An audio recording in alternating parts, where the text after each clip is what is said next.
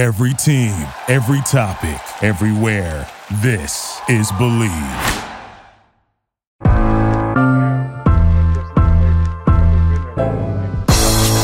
It's the corner where the treats at. Is this the passing of the torch, right? Is this what this signifies? It comes down to that front office and what they feel is most important. The champ is here. We've touched down from a higher plane. Why you landed here? We always look forward to that week because it was always intense. You know that we ain't coming back. We about to. The man, the myth, the legend, Dante Hall. My favorite player growing up was Dante Hall. I love you guys in the show, but Dante was my guy. Get to dashing because you done on the warfield.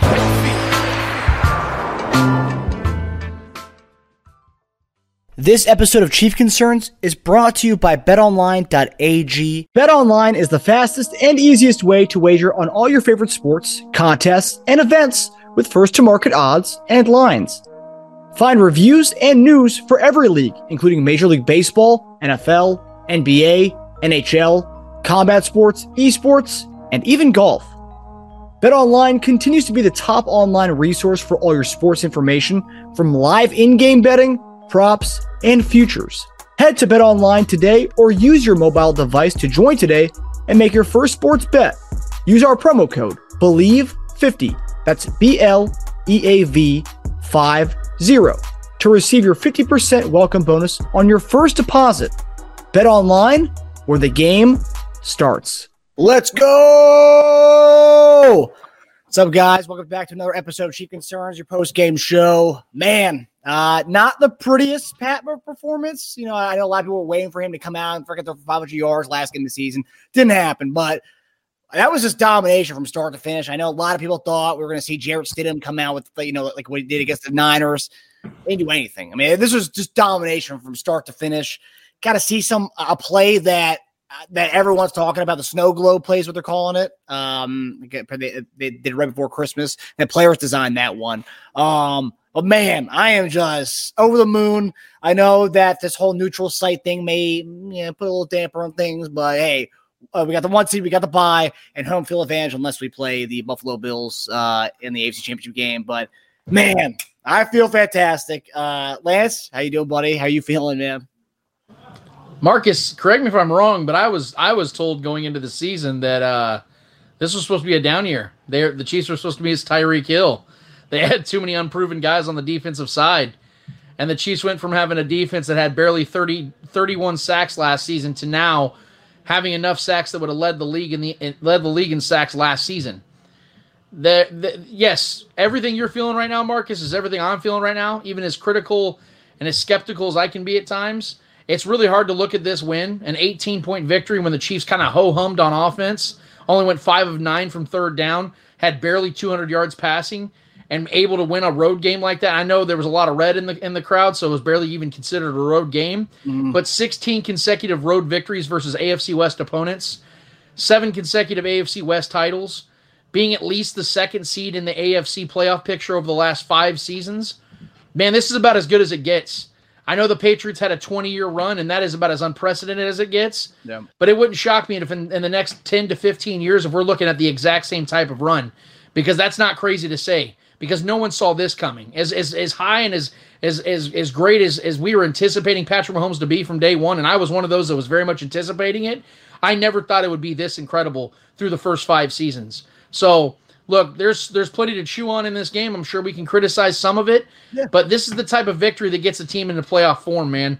And I saw a playoff team. I saw a team, and I know JD's talked about it, how teams get lackadaisical at the end of the season against inferior opponents. That's very true, because tonight it showed that the Chiefs' defense is locking down, man. They've given up 16 points per game over the last 3 games.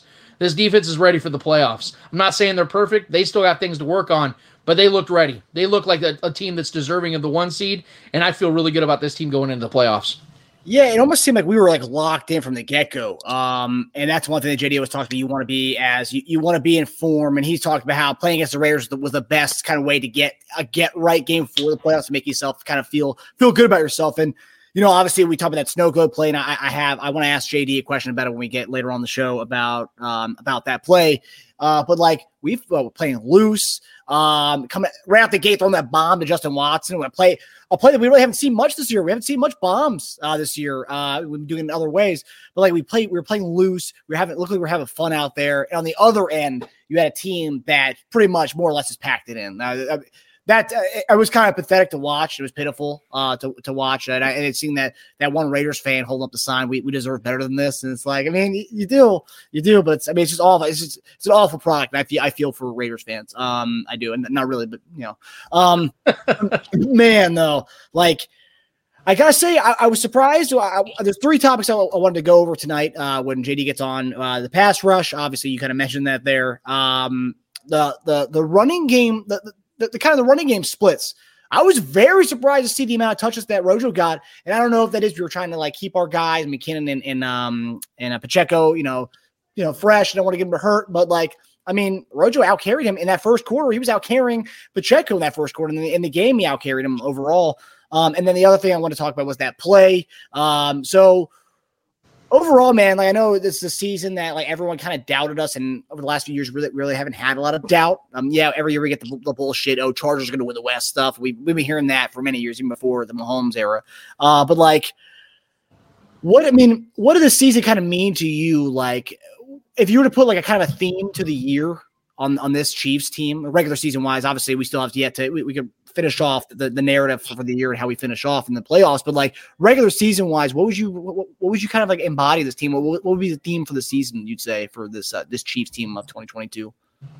Yeah, the first 2 to 3 seasons, this was still a team that I felt that was becoming, the Mahomes era, even though, from day one he took over and he just took over the league and he was just a spectacle and he was just a statistical juggernaut and he was leading the Chiefs to AFC championships every year. In 2020, I felt like that was the best Chiefs team in the Mahomes era, and they just had a depleted offensive line. That team should have won the Super Bowl. We all know this. Yeah. That team felt robbed. This to me feels like the team that's going to redeem that, because of the fact that I think that this is finally 100% the Patrick Mahomes team. What I mean by that is the majority of the guys, in fact, pretty much everybody except Chris Jones and Travis Kelce, are gone from the previous generation, the Alex Smith era, the initial Andy Reid era of Kansas City. There are 2 eras here now with Andy Reid over the last 10 years. I feel like this is finally that team because there are so many new pieces. Tyreek Hill's gone. There's a new focus on this team. They have different challenges than they did the previous 4 years. This team, in my opinion, this has been Patrick Mahomes' best season as a quarterback in the NFL. I think he has been as deserving of a unanimous MVP this season as he ever has been before. And I just think that now, like I said, finally, you're seeing this team become really his. Because, again, he's always been the best quarterback in the league since he's been a starting quarterback. But it's that shape. You see that, this team has really been built to help Patrick Mahomes. Like, they were throwing pieces here and there in 2018 and 2019 to kind of just add to the equation that was already there for him to walk into. Mm-hmm. It really feels like it's his now, and that's why I'm really excited. And again, I don't want to echo what I said to start the show, but we were told, man, this was supposed to be a down year. Yeah. And again, 2020 was a year where the Chiefs should have won the Super Bowl. So I really love the fact that things are kind of paralleling with 2 different expectations. And I truly believe this is going to be the team that redeems that 2020 season, because it should have been the Chiefs to win. And I think it's going to be the Chiefs to win this time around, because this team's going to be healthy, young, motivated, and it's more of Patrick Mahomes taking that next step. Steve Young said something that I thought was so beautiful before the game started about how Patrick Mahomes is always trying to, he's been so great, and, what do we say? He's great, and then we just move on. Yeah. The crazy thing about Patrick Mahomes, the best thing about Patrick Mahomes, is he's always trying to get better. Mm-hmm. He's always trying to figure out, how do I elevate my game even further? And that's what separates athletes like him and LeBron James and Michael Jordan and the transcendent figures of sports lore, is these guys are already so great and so ahead of everybody else, but they have the work and the drive as if he was a guy that's the fringe player on the practice squad. Yeah. That's what separates him, and that's why he just had his greatest season to date. And I'm not doubting this man from doing more things that are even greater than this, and I'm talking about in these playoffs. I think he's going to go nuclear. Yeah. I agree. And to talk about how impressive the season was, and JD's getting on right now, but the stat that we tweeted out from our Chief Concerns account this week was Mahomes, if Juju didn't get 102 yards tonight, Mahomes would be the second quarterback all time to have 5,000 yards in a season and a wide receiver to not have 1,000 yards. Juju did not get 102 yards. He got 35 yards tonight. So Patrick Mahomes became the second quarterback outside of Drew Brees in 2008 to have 5,000 yards and have no receivers get over 1,000 yards. Impressive. Kelsey had over 1,000 yards, but as far as receiver-wise, none of them. And then I think the next closest was MVS, like 660, and I don't know how many yards he had today, but yeah. So huge, amazing season for Pat. Now we're bringing on our guy, our friendly neighborhood tight end, Jason Dunn. JD, how we doing, buddy? Hey, what's up? What's going on, fellas? How y'all doing? What's up, JD? Good to see you, buddy. We're over the moon, brother. We were over the moon after this one.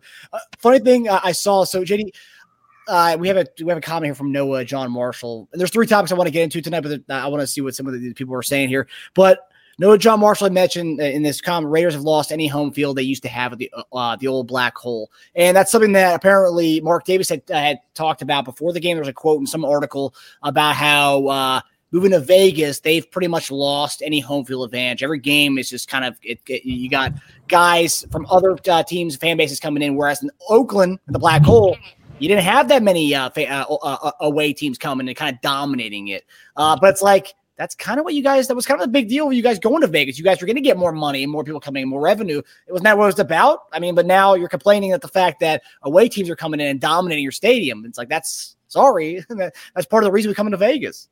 Yeah. I mean, look, we kind of knew this was going to be the problem, right? Because, when you're taking a team from its home field like it was in Oakland, where you just had a huge fan base, that traveled and going to some place that is a transit place like Vegas makes it a lot more difficult. And so when you talk about those fans that are very,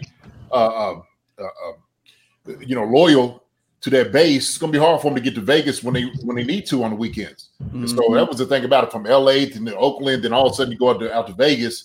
It's just a little tough. It just doesn't seem the same. It really does. And so I know just playing in the black hole, how I used to be, it just on the field, it just looked kind of, manufactured a little bit. Mm-hmm.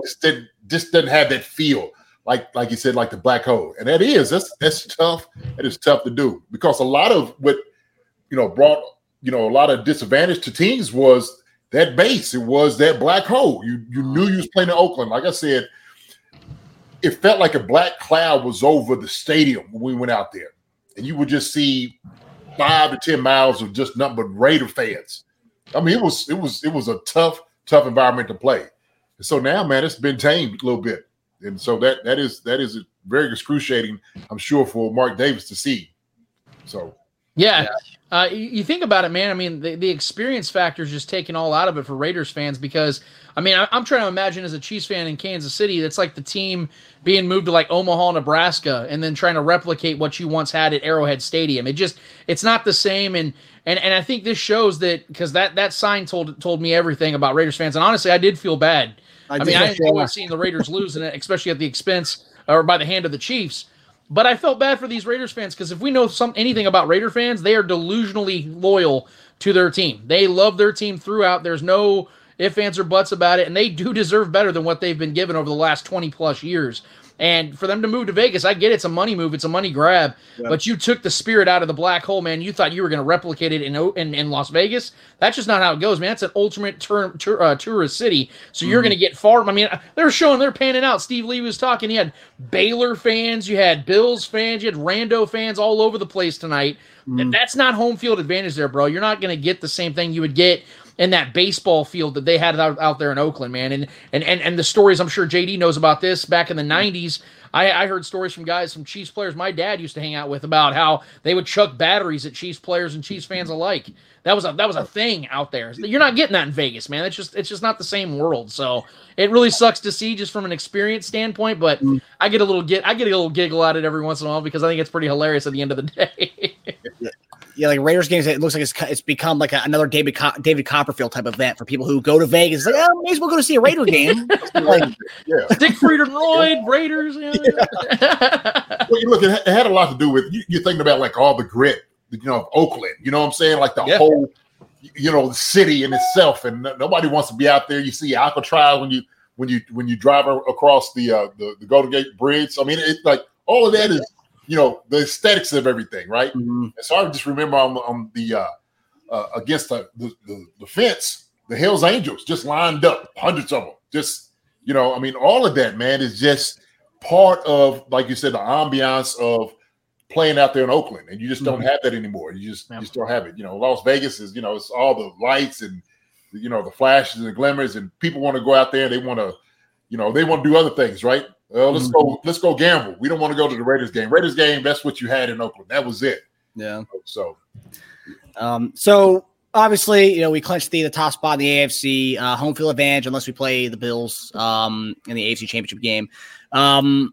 But there's a couple topics I wanted to get from this game. So all season, pretty much all year, we kind of talked about getting pressure, getting pass rush. This game, 6 sacks in this one. And across the board, Chris Jones, 15.5 sacks in the season. George Karlaftis, George the Animal Steele, 6 sacks in the season. I believe 5.5 over the last 6 games, I believe. 6 in his last 7. 6 in his last 7. Or no, because they gave him a half a sack for the one today, even though that should have been a full sack. They gave him a half sack for that one. And then Mike Dana, 5 sacks on the year, including the 2 he had today. So, JD, we talked about pass rush, big deal going into the season. Is this the type of pass rush that you want from a team that you think can compete for a Super Bowl? I mean, last year we didn't have that. We talked about that being an issue. Some parts this year we talked about that being an issue, that creating the pressure. And it looks like this team is kind of coming together at the right time, as you always talk about. You want to come together at the right time at this point of the season. What do you make of the pass rush as we get into the playoffs? Well, I think it's more than just a want. I think it's a need. You need a pass rush like this going into the playoffs. There's no question about it.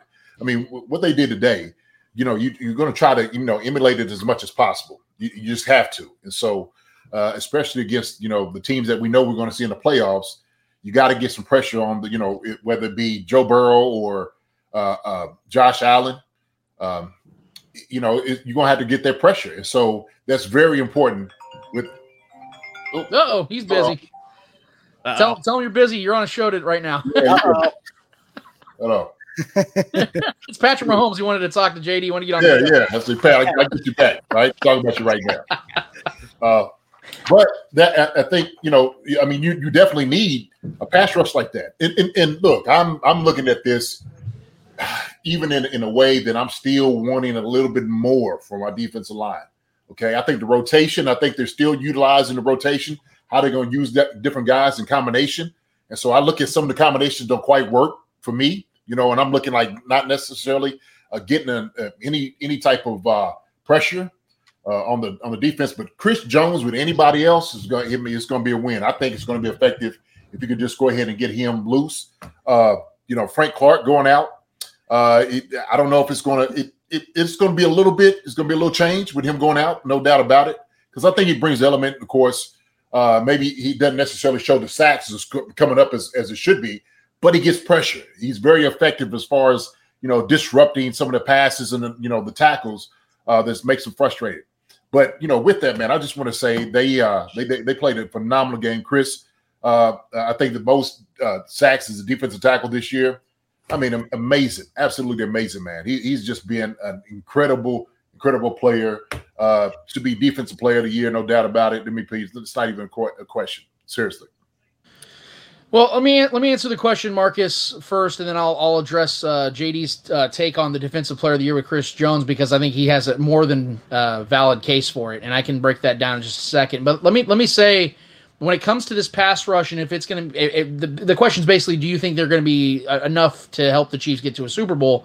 I do think it is. I think it is. I definitely do. And the two biggest reasons why is because of the fact that this defense has numbers that I think are very underrated and overlooked, because if you look at the scoring amounts throughout the season, people are like, oh, Chiefs are giving up 23, 24 points a game as a defense, man. I don't know. Their secondary is really young. And then they overlook the fact that Chiefs had over 55 sacks this season.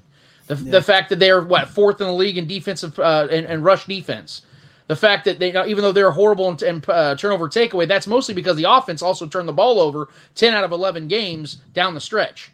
So that wasn't really on the defensive side's fault. And the Chiefs started forcing turnovers in this last month. I think they had 4. So this defensive line can get to the quarterback. They've been proving it. And I know that Spags is famous to mixing up those dialed-up blitzes, those timely blitzes with Justin Reed, who played incredible tonight, with L'Jarius Sneed, who's always incredible. I think he should be an all-pro this year. But Chris Jones is playing at his absolute best. This is the best version of Chris Jones we have ever seen. And I think it simplifies everything for guys like Mike Dana, who you talked about earlier, who has 5 sacks. In fact, I think 7 of his 9 career sacks have gone against AFC West teams. So this dude shows up when it matters the most. And I expect him to play well in the playoffs. But the 2 guys on the ends, Karlaftis and Dunlap, have been so pivotal. And I think it's awesome because we've talked about this before on the show. Those 2 guys are on complete opposite ends of their careers. Carlos Dunlap is a 33-year-old veteran that was just basically picked up. And then Karlaftis is his first-round 21, 22-year-old rookie that had expectations, but I think we all kind of knew it was going to take him some time, and that's exactly what happened. But both of these guys are playing such a key role, it's also making Chris Jones' job easy. So as much as Chris Jones takes the pressure off these guys, they're making his job easier, which is why he's having his best season in 5 years. So I am very confident, especially when you consider the fact the 2 biggest foes the Chiefs are going to have to face in the AFC playoffs are 2 teams that have banged up offensive lines, with the Bengals losing La'el Collins, an offensive line that already gives up a ton of sacks to begin with or without La'el Collins, and the Bills have a very banged up offensive line. Mitch Morse is in and out of the lineup. Deion Dawkins has leg injuries all the time. So yes, this defensive line can get to Josh Allen. They can get to Joe Burrow. It's just a matter if the Chiefs and their offense and defense can coincide in a game long enough to beat one of those 2 teams, because they didn't do it in their matchups this year. So that's the key to all this, man. Now, when it comes to Chris Jones, I 100% agree. I think this dude's a for sure all-pro. I think the Chiefs need to extend him because he doesn't look like he's slowing down. In fact, it looks like he's getting better.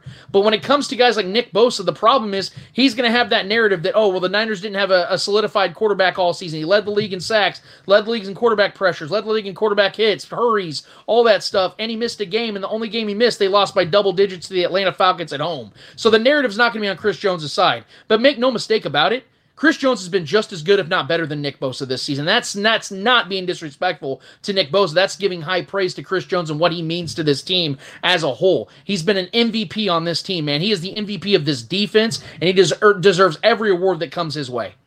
Well, not to mention, playing a defensive tackle is very hard to do.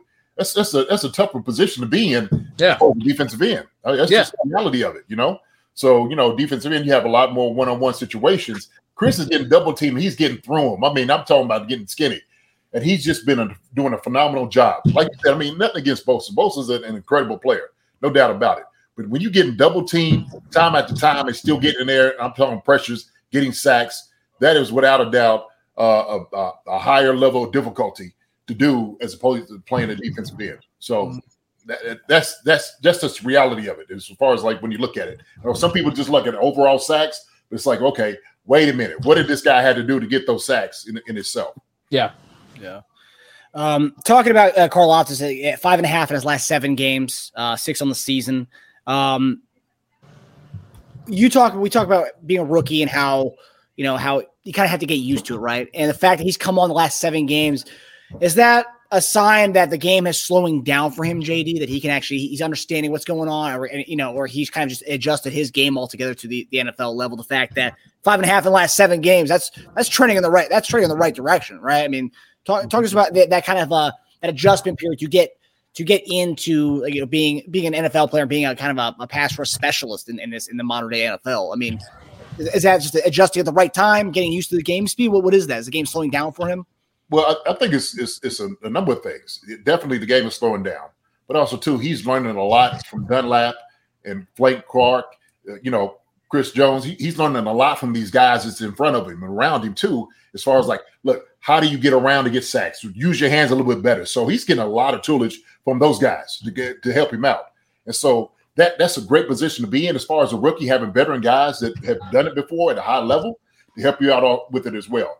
So with him, I think because Karlaftis is like, okay, now I'm starting to get it. Now I can, kind of get my own self into these things and understand what I need to do. Because we said at the very first of the season, he was just this close. It was always just a little bit. He was almost there. And so then finally start putting this thing together.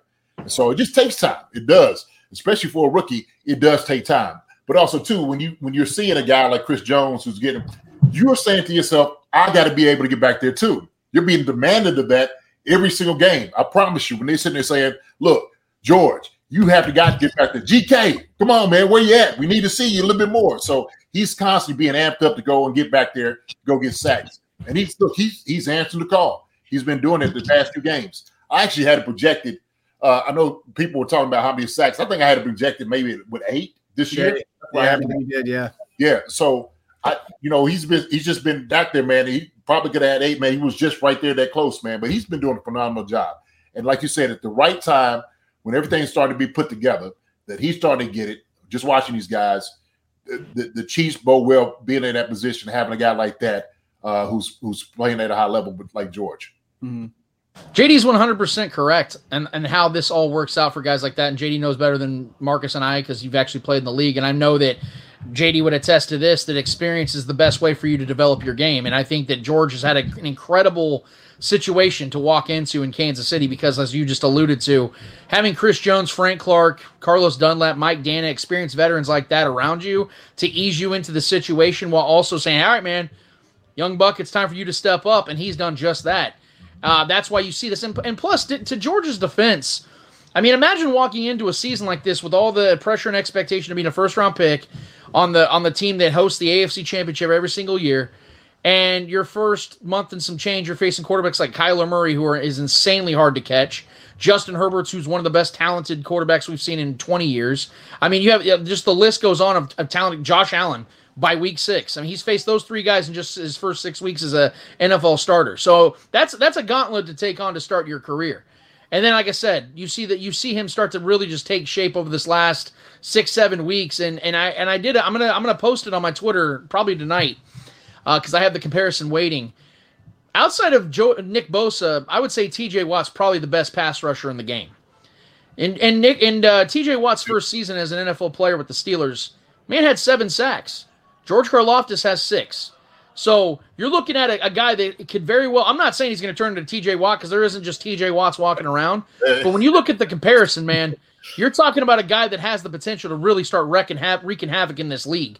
And that would not shock me at all if this dude becomes one of the premier pass rushers in this league because he has that talent. I always thought he looked like a Ryan Kerrigan, the dude that played for Washington all those years. Yeah. Just a bull, just a guy that just bodies left tackles, right tackles, doesn't matter who he's going against, and just powers his way. And like you said, it always felt like for the first couple months, like he was just that close to getting a sack.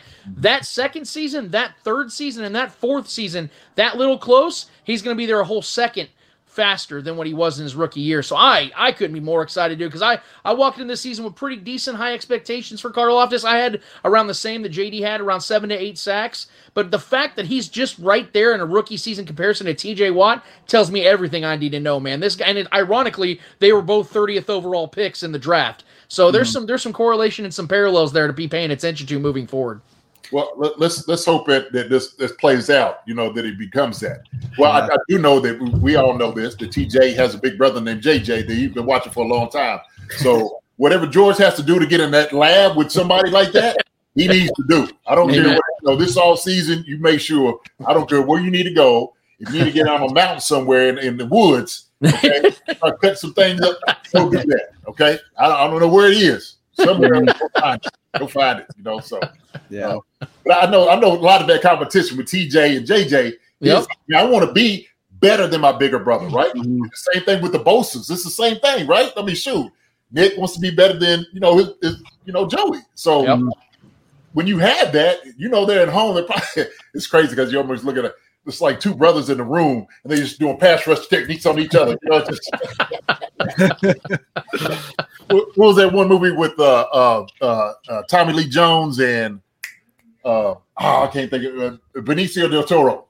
Yeah, he's like a hitman. Yeah, I know exactly. Yeah, they had a knife that I see him doing that. So it's good. You're probably not far off, honestly. That probably what's happening. Mm-hmm. And Lance, it's funny you say Kerrigan. So when I worked at the NBC local station, I had to cover Kerrigan with the Redskins.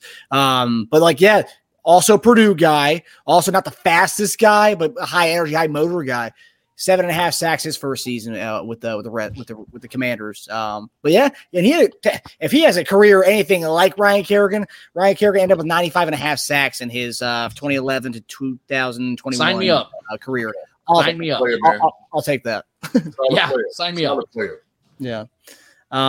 So the other thing I want to talk about that kind of was a big thing today, which stood out to me. Now, this JD, you play the NFL, and this is something that I was kind of reading online. Everyone was kind of having their own kind of speculation on this one. So the running backs, there was a weird split today where our guy Rojo, who we've been chanting free Rojo for a long time, and midway through the first quarter, he had more carries than Pacheco did. And I know at the end of the game, we had Henny go out there, and so he got a little bit more carries. Rojo did. But at the end of the game with 10 carries for 45 yards. In contrast, Pacheco had 8 carries for 64 yards. Both had touchdowns. Now, was this Rojo getting carries more so? It was the last game of the season we wanted to spell Pacheco and McKinnon, or was this we want to work him into the rotation because we might utilize him a little bit more in the playoffs? What was this? Because there's a lot of different camps on this one of why we saw a lot more Rojo this week or today. I think initially had to do with giving Pacheco and McKinnon a break, but also too it is like, okay, can this guy? I mean, he got fresh legs. This guy that got fresh legs, you still want to see what he's able to do. And so, and I said this before, when you're dealing with a rookie running back, where you're only playing actually about 9 to 10 games in a season, and Pacheco was at Rutgers. When it's a 17-game season, man, it weighs on you. You could really feel the hits. All those different things are coming, and you could kind of see maybe a little tiredness here and there. So why not give them a break? We got the bodies to do it, not just bodies, but capable guys that could do it, right? We know Rojo is a guy that was very capable back in the NFL, and so him coming in, he looked like fresh legs. He ran hard. He ran behind his pads. And so the thing was, he still gives you that element about playing, running hard, running fast. And it's just, you need a guy like that, especially if you think something happens to Pacheco, he slows down McKinnon, may have nicks and bruises and stuff like that. Rojo's a guy that you can utilize, let him come in. You're not going to skip a beat on anything as far as, maybe catching the football. As far as pass blocking, I think he's still capable. I'm sure he can still do it if he needs to, just make some cuts, whatever he needs to do. But he's I think it's a little bit of both, to be honest with you, just kind of getting what you were saying, what you was asking.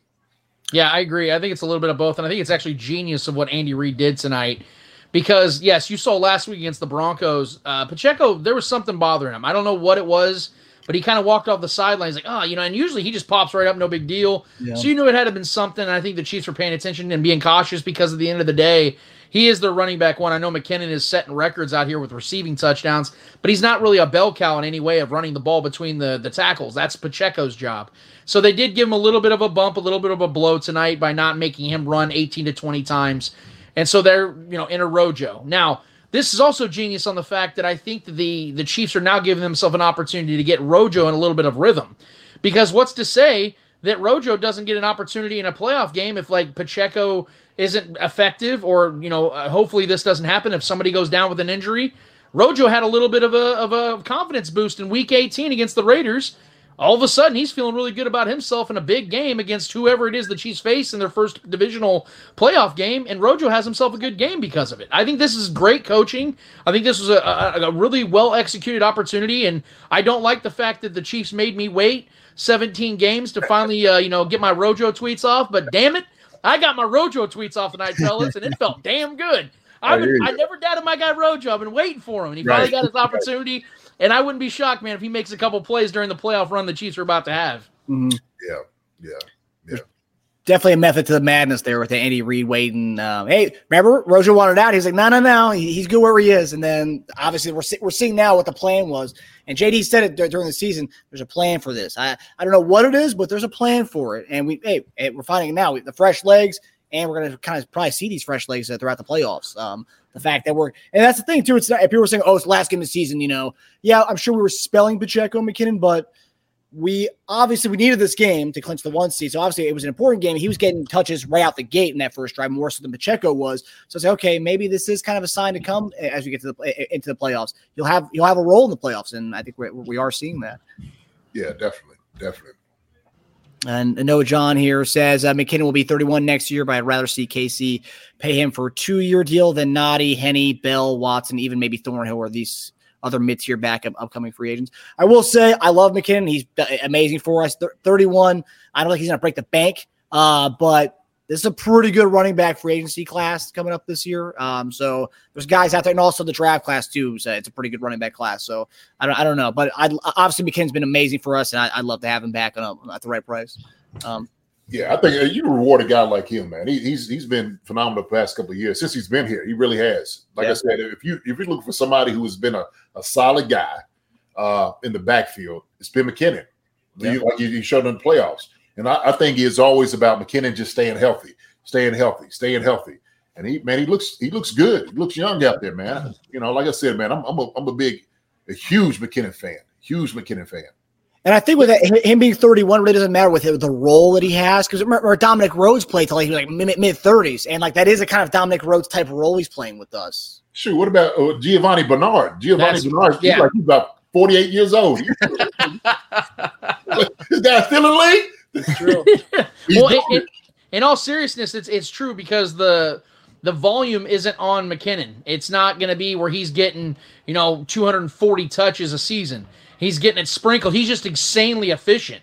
Yeah. He'll get 65 touches in a season, but gets 9 touchdowns. Like it's wild how it works, man. It's insanely efficient football, and I'm 100% on board with that comment. I would love to see him get back. Would I want to give him a multi-year deal? Probably not, just because of the fact that at the end of the day, this is a very violent sport, and your prime years can go very quickly.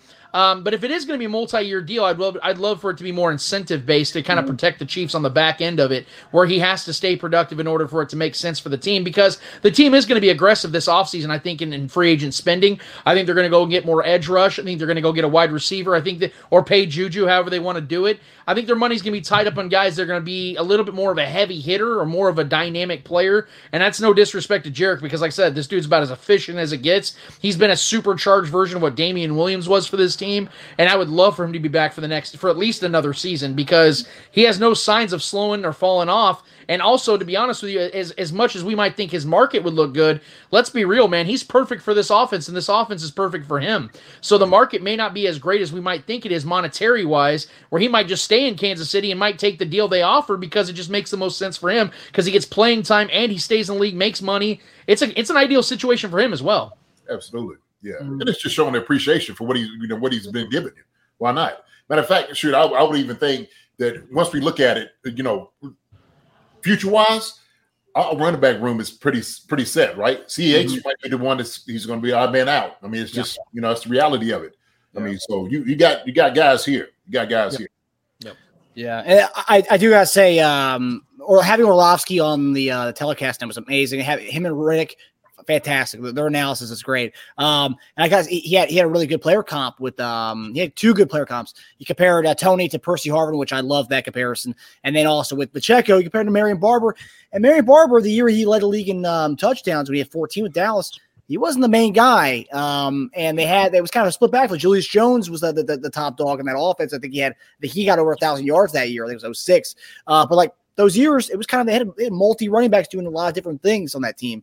So having a McKinnon type in the offense doing what he's doing, and like you said, JD. I mean, we said on our show this week that we had CH was kind of like everything we wanted. McKinnon is everything we want CH to be coming out of LSU, and that's kind of what what we're seeing from McKinnon now in the offense. So yeah, hopefully we keep him around. I do think I will say with him, I don't know what his thoughts are going to be with the offseason.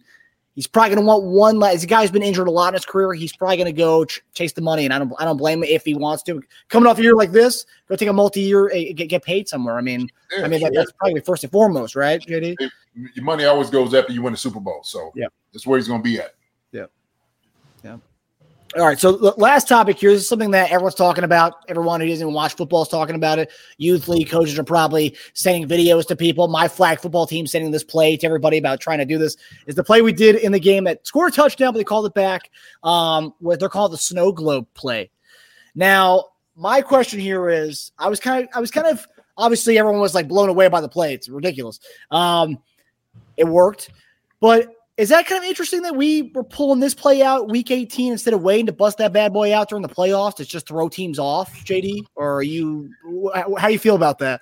I think this is the best time to do it. Don't run something like that during the playoffs. You run it on, game 17, okay, at the very week 18, when you're up 3 touchdowns, all right, and you're going in with 10 yards to go score. That's when you do it. No.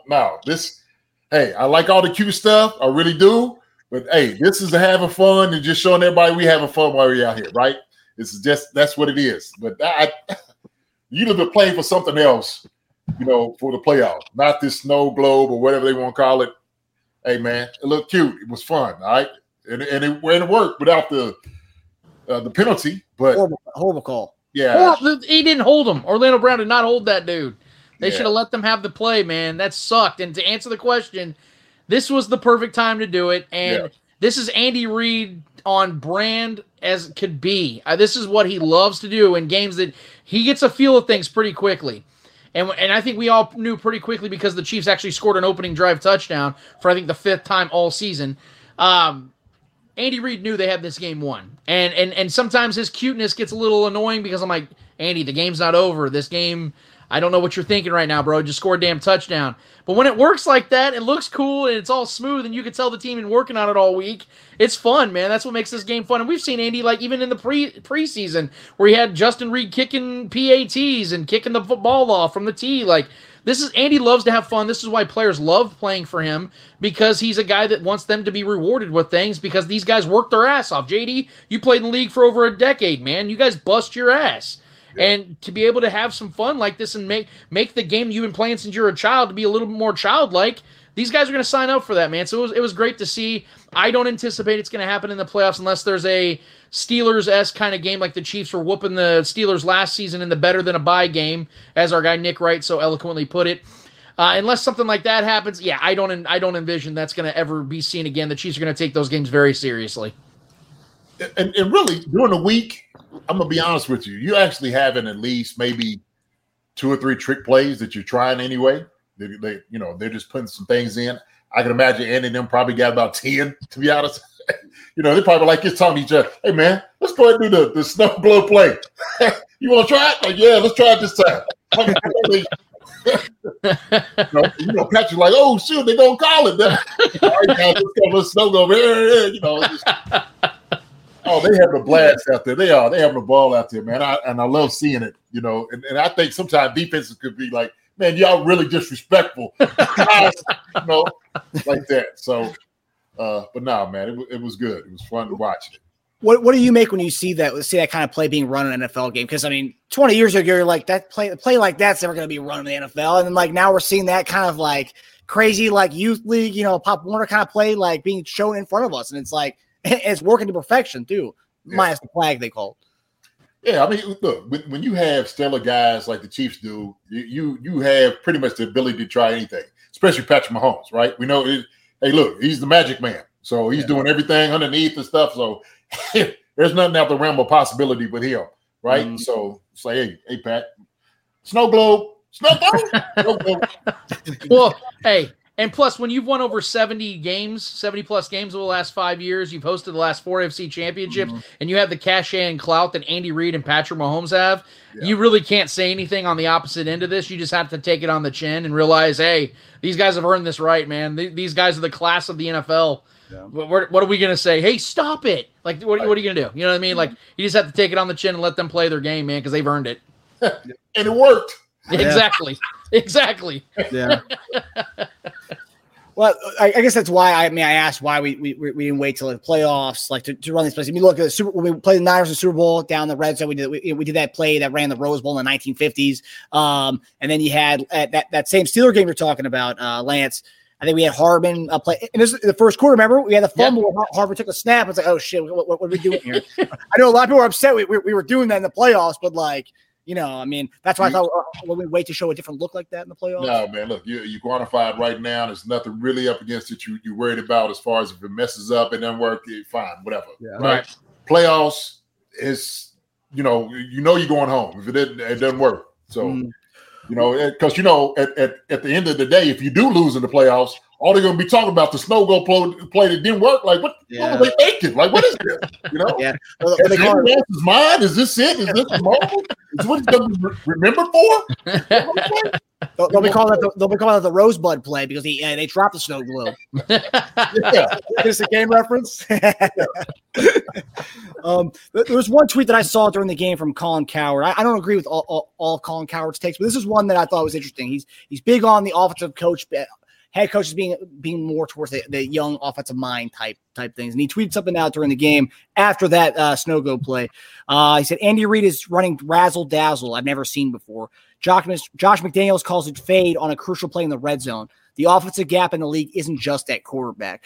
And I gotta say, I mean, I was watching I got a whole thing about the fade route in the end zone, how that's one of by completion percentage, what's one of the lowest percentage plays to run in the red zone, the fade route. And that's something that, you see that. That's something that's always been a thing, right?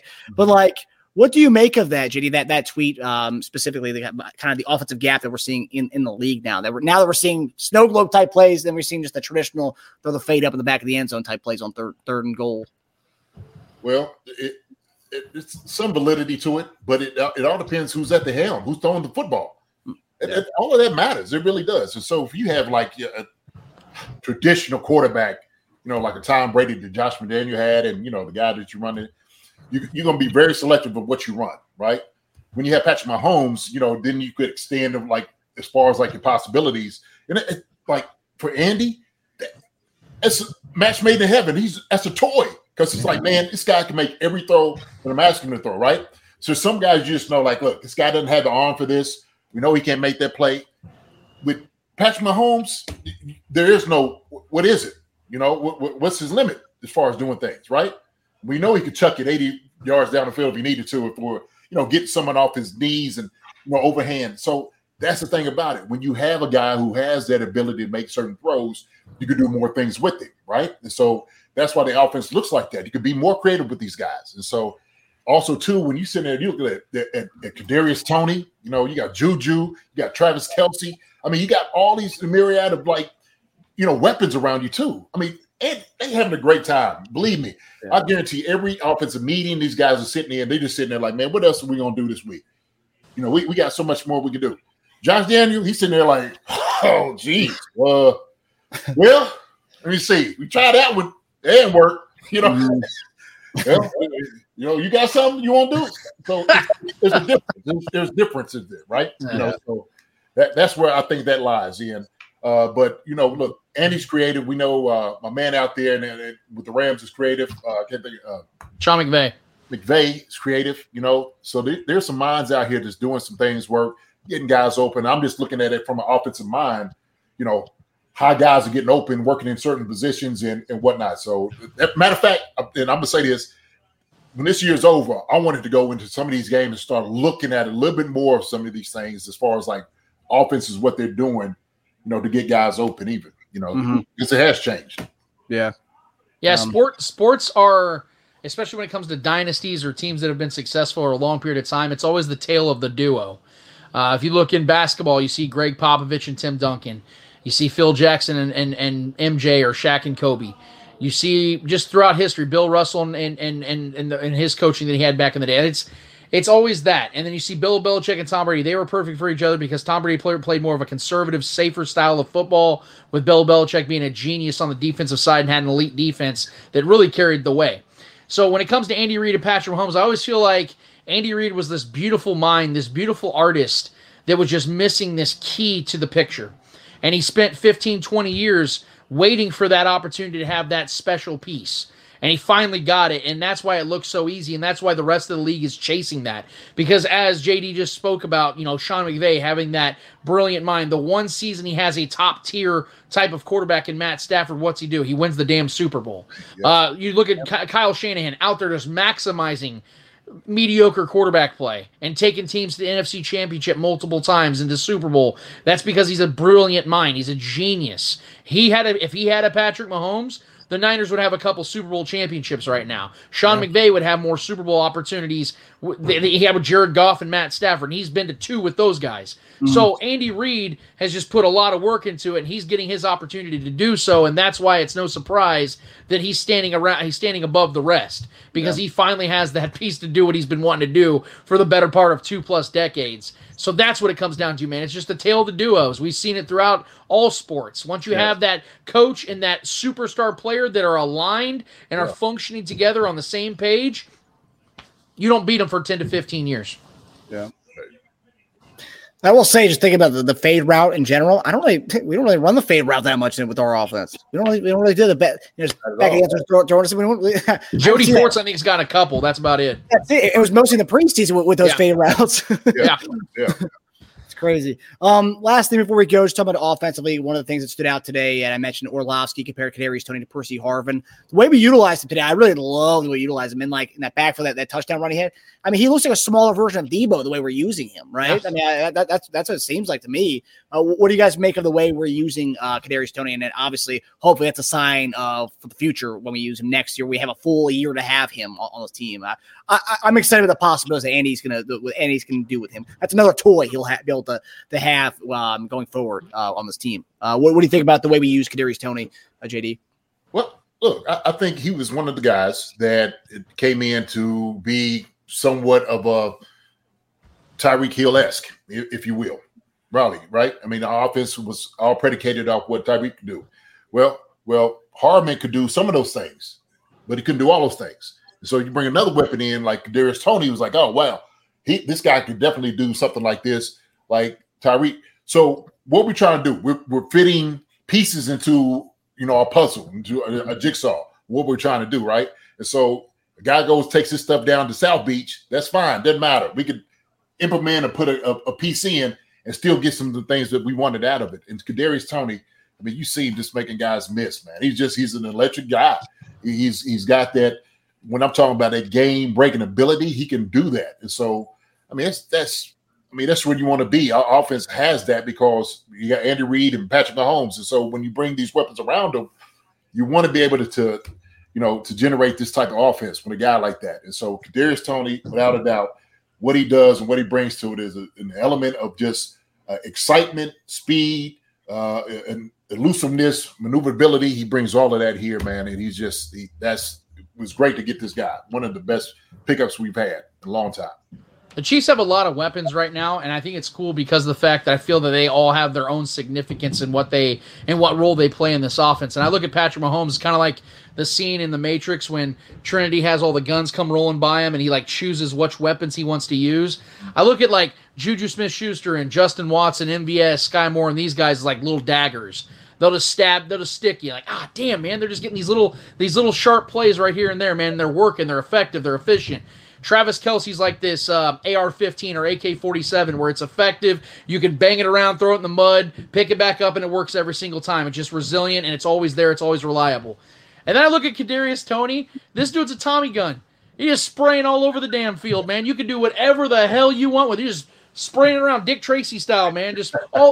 Go long, intermediate passes, run out of the backfield, jet sweeps, gimmicky stuff. This guy can do it all. Guys, I remember weeks and weeks ago, when we talked about this player in the Jacksonville Jaguars game, about how I was somebody who was so reluctant to saying, oh, this guy's going to be everything the Chiefs needed all along. And then all of a sudden, he's everything the Chiefs needed all along. He is special. This kid's got talent. The fact that the snow globe play didn't work, but then the very next play, what happened, guys? Kadarius Toney ran that bad boy in, took a massive hit to his upper body, and still took that bad boy in. I love what this kid's going to do. And the best part is, for the first time in 2 months, we're going to see him and McCole Hardman play in the playoffs together, guys. I hope you're excited about that. Having those two guys on the field at the same time is going to open up this offense like we've yet to see, and I could not be more excited about it. Kadarius Toney, I love the Percy Harvin comparison because if he's anything close to what Percy Harvin was, you all remember, that dude was special. Dude was, and just it sounds funny, he was a fantasy football god. He was so much fun. Kick returns, punt returns, out there, receiving, leading the team in receiving yards and rushing yards, and sometimes he was just multifaceted. If Kadarius Toney is that for this team, there is nobody stopping this offense because it'll just be unfair, man. Yeah. Only one who can stop them is themselves. That's it. Yes. if they sustain keeping the football in their hands, no turnovers and stuff, man, come on. Yeah, I couldn't agree more. If he is anything like Percy Harvin in this offense, oh man. And Percy Harvin, you could argue when he went to even after his prime, right? When he went to Seattle, I mean, he gave him a different element that team didn't really have in that receiving room. I believe they went to the Super Bowl. I see they lost in the slant play, I believe. Yeah. But yeah, if we could have that. Who they threw the ball to? What's that? What do you say? You said the slant play. That was the year they lost in the Super Bowl. Oh yeah. On that slant route play, it wasn't to him, I don't think. No. It was oh man. Was it Baldwin? No. Dad got it. I know exactly who it is. I always thought it was Doug Baldwin for some reason. No, I did a talk with this guy, and was it Chris Matthews, the dude who's like a Foot Locker guy, and he came out like that year for them? No, I know it was Malcolm Butler that picked it off. Mm-hmm. Yeah. Oh man. Oh shoot. Be a nice little trivia question. Yeah, he went to Fort Valley State, so in college. Ricardo Lockett. Yeah, it's Lockett. Lockett. Ricardo Lockett. That's who it was. Right. So there's like 55 Locketts that have made the NFL. It's amazing. Yeah. I think the spelling with his name is a little different than Tyler Lockett. Okay. Yeah, it is. Yeah. The pronunciation stays the same. Yeah, exactly. All right, fellas, we'll let you guys get back to the other game, that pretty much a playoff game tonight. The winner gets in. Yeah. This one tonight. Yeah. They win the AFC South. Yeah. Last I saw that, I think Tennessee just kicked a field goal, so they're up 3-0 in this one. It's gonna be an ugly one, man. But I think the Jags pull it out by 3. Yeah, I think like the over-under for this game is like 35 points, I believe. Yeah, 37 if I'm not mistaken. 37. Oof. Yeah, it's good. It's gonna be a good one. I guess the good thing is that you watch that with those kind of games, those kind of grinded out kind of games. That's more like, okay, you really watch for the outcome, not really so much for great football play in this one. Yeah. Great offensive play at least. Old school football. Yeah, it's gonna be good defense at least. Yeah. So okay, real quick before we leave, one word, yes or no. Do you think in the playoffs, the championship game, neutral site, do you think it's fair or not fair? Real quick. Just real quick. We'll have to elaborate just real quick. What do you think? I know. Go ahead, Marcus. I'm gonna give a little sentence as to why I say this though. I'm gonna say no, but I'm gonna say only because once I heard that since he wanted to play, they wanted to resume the game this week. Yes. Buffalo said no to that. Yeah. That's at that point, I'm like, okay, if a team's saying no to that, that should be disqualification. They should get a loss for that. That's what I say. Because they gave him a chance to play that game since he wanted to play it. Buffalo didn't want to play it. That's where I'm like, I don't think they should. I don't think there should be a neutral site if we have to play Buffalo. That's my opinion on it.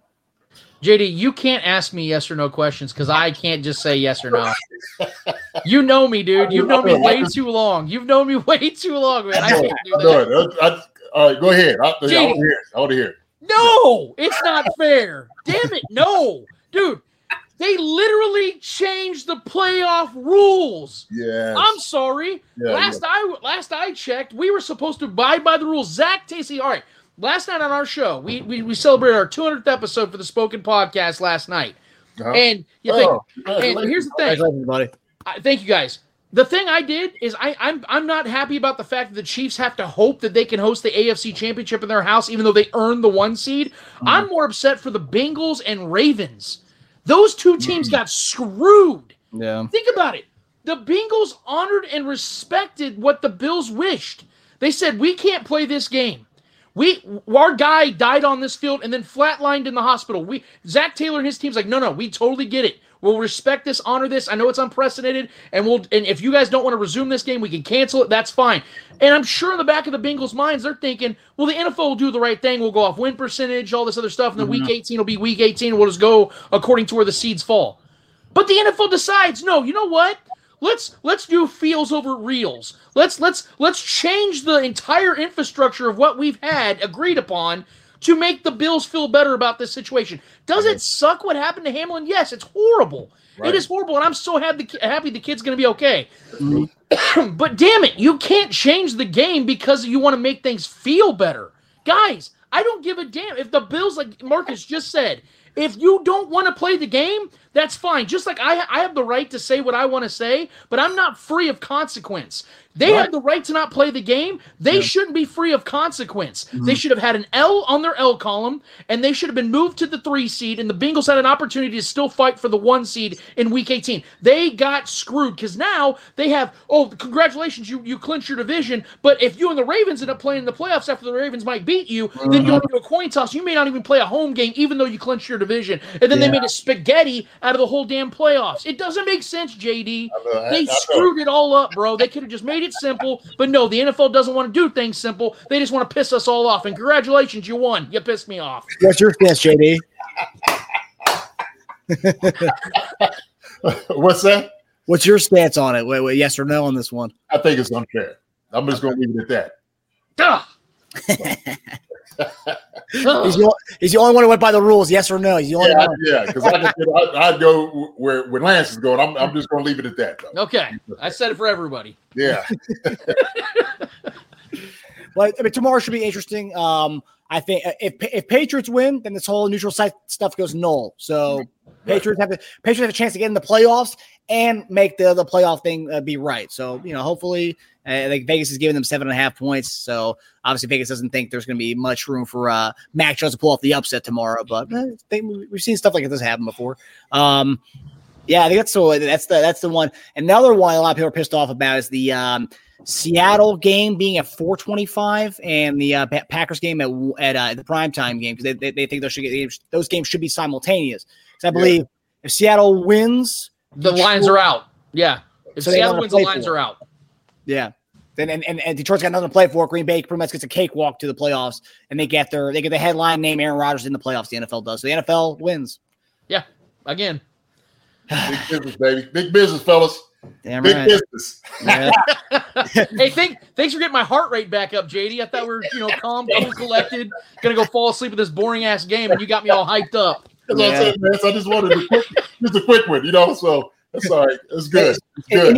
Indianapolis said they can't do the neutral site in Indy anymore. So is there a spot yet, or are they still looking for a spot for that neutral site if it does happen? They're still looking for it. Goodell said he will decide if he has to. But here's just a wild thought, and just go with me on this. How about the top seed in the remaining game? The AFC gets to host the game. I don't know. Wild thought. Excuse me, guys, for being crazy here.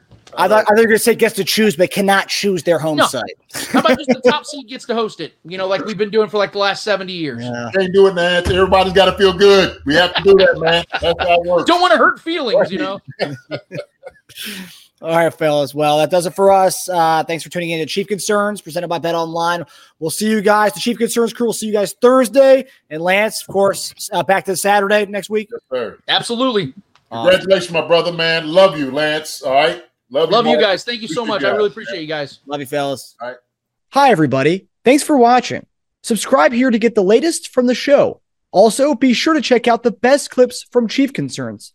And if you prefer to listen to the show, subscribe and follow us on Apple Podcasts, Spotify, and anywhere else you get your podcasts. Thank you for listening to Believe. You can show support to your host by subscribing to the show and giving us a 5-star rating on your preferred platform. Check us out at Believe.com and search for BLEAV on YouTube.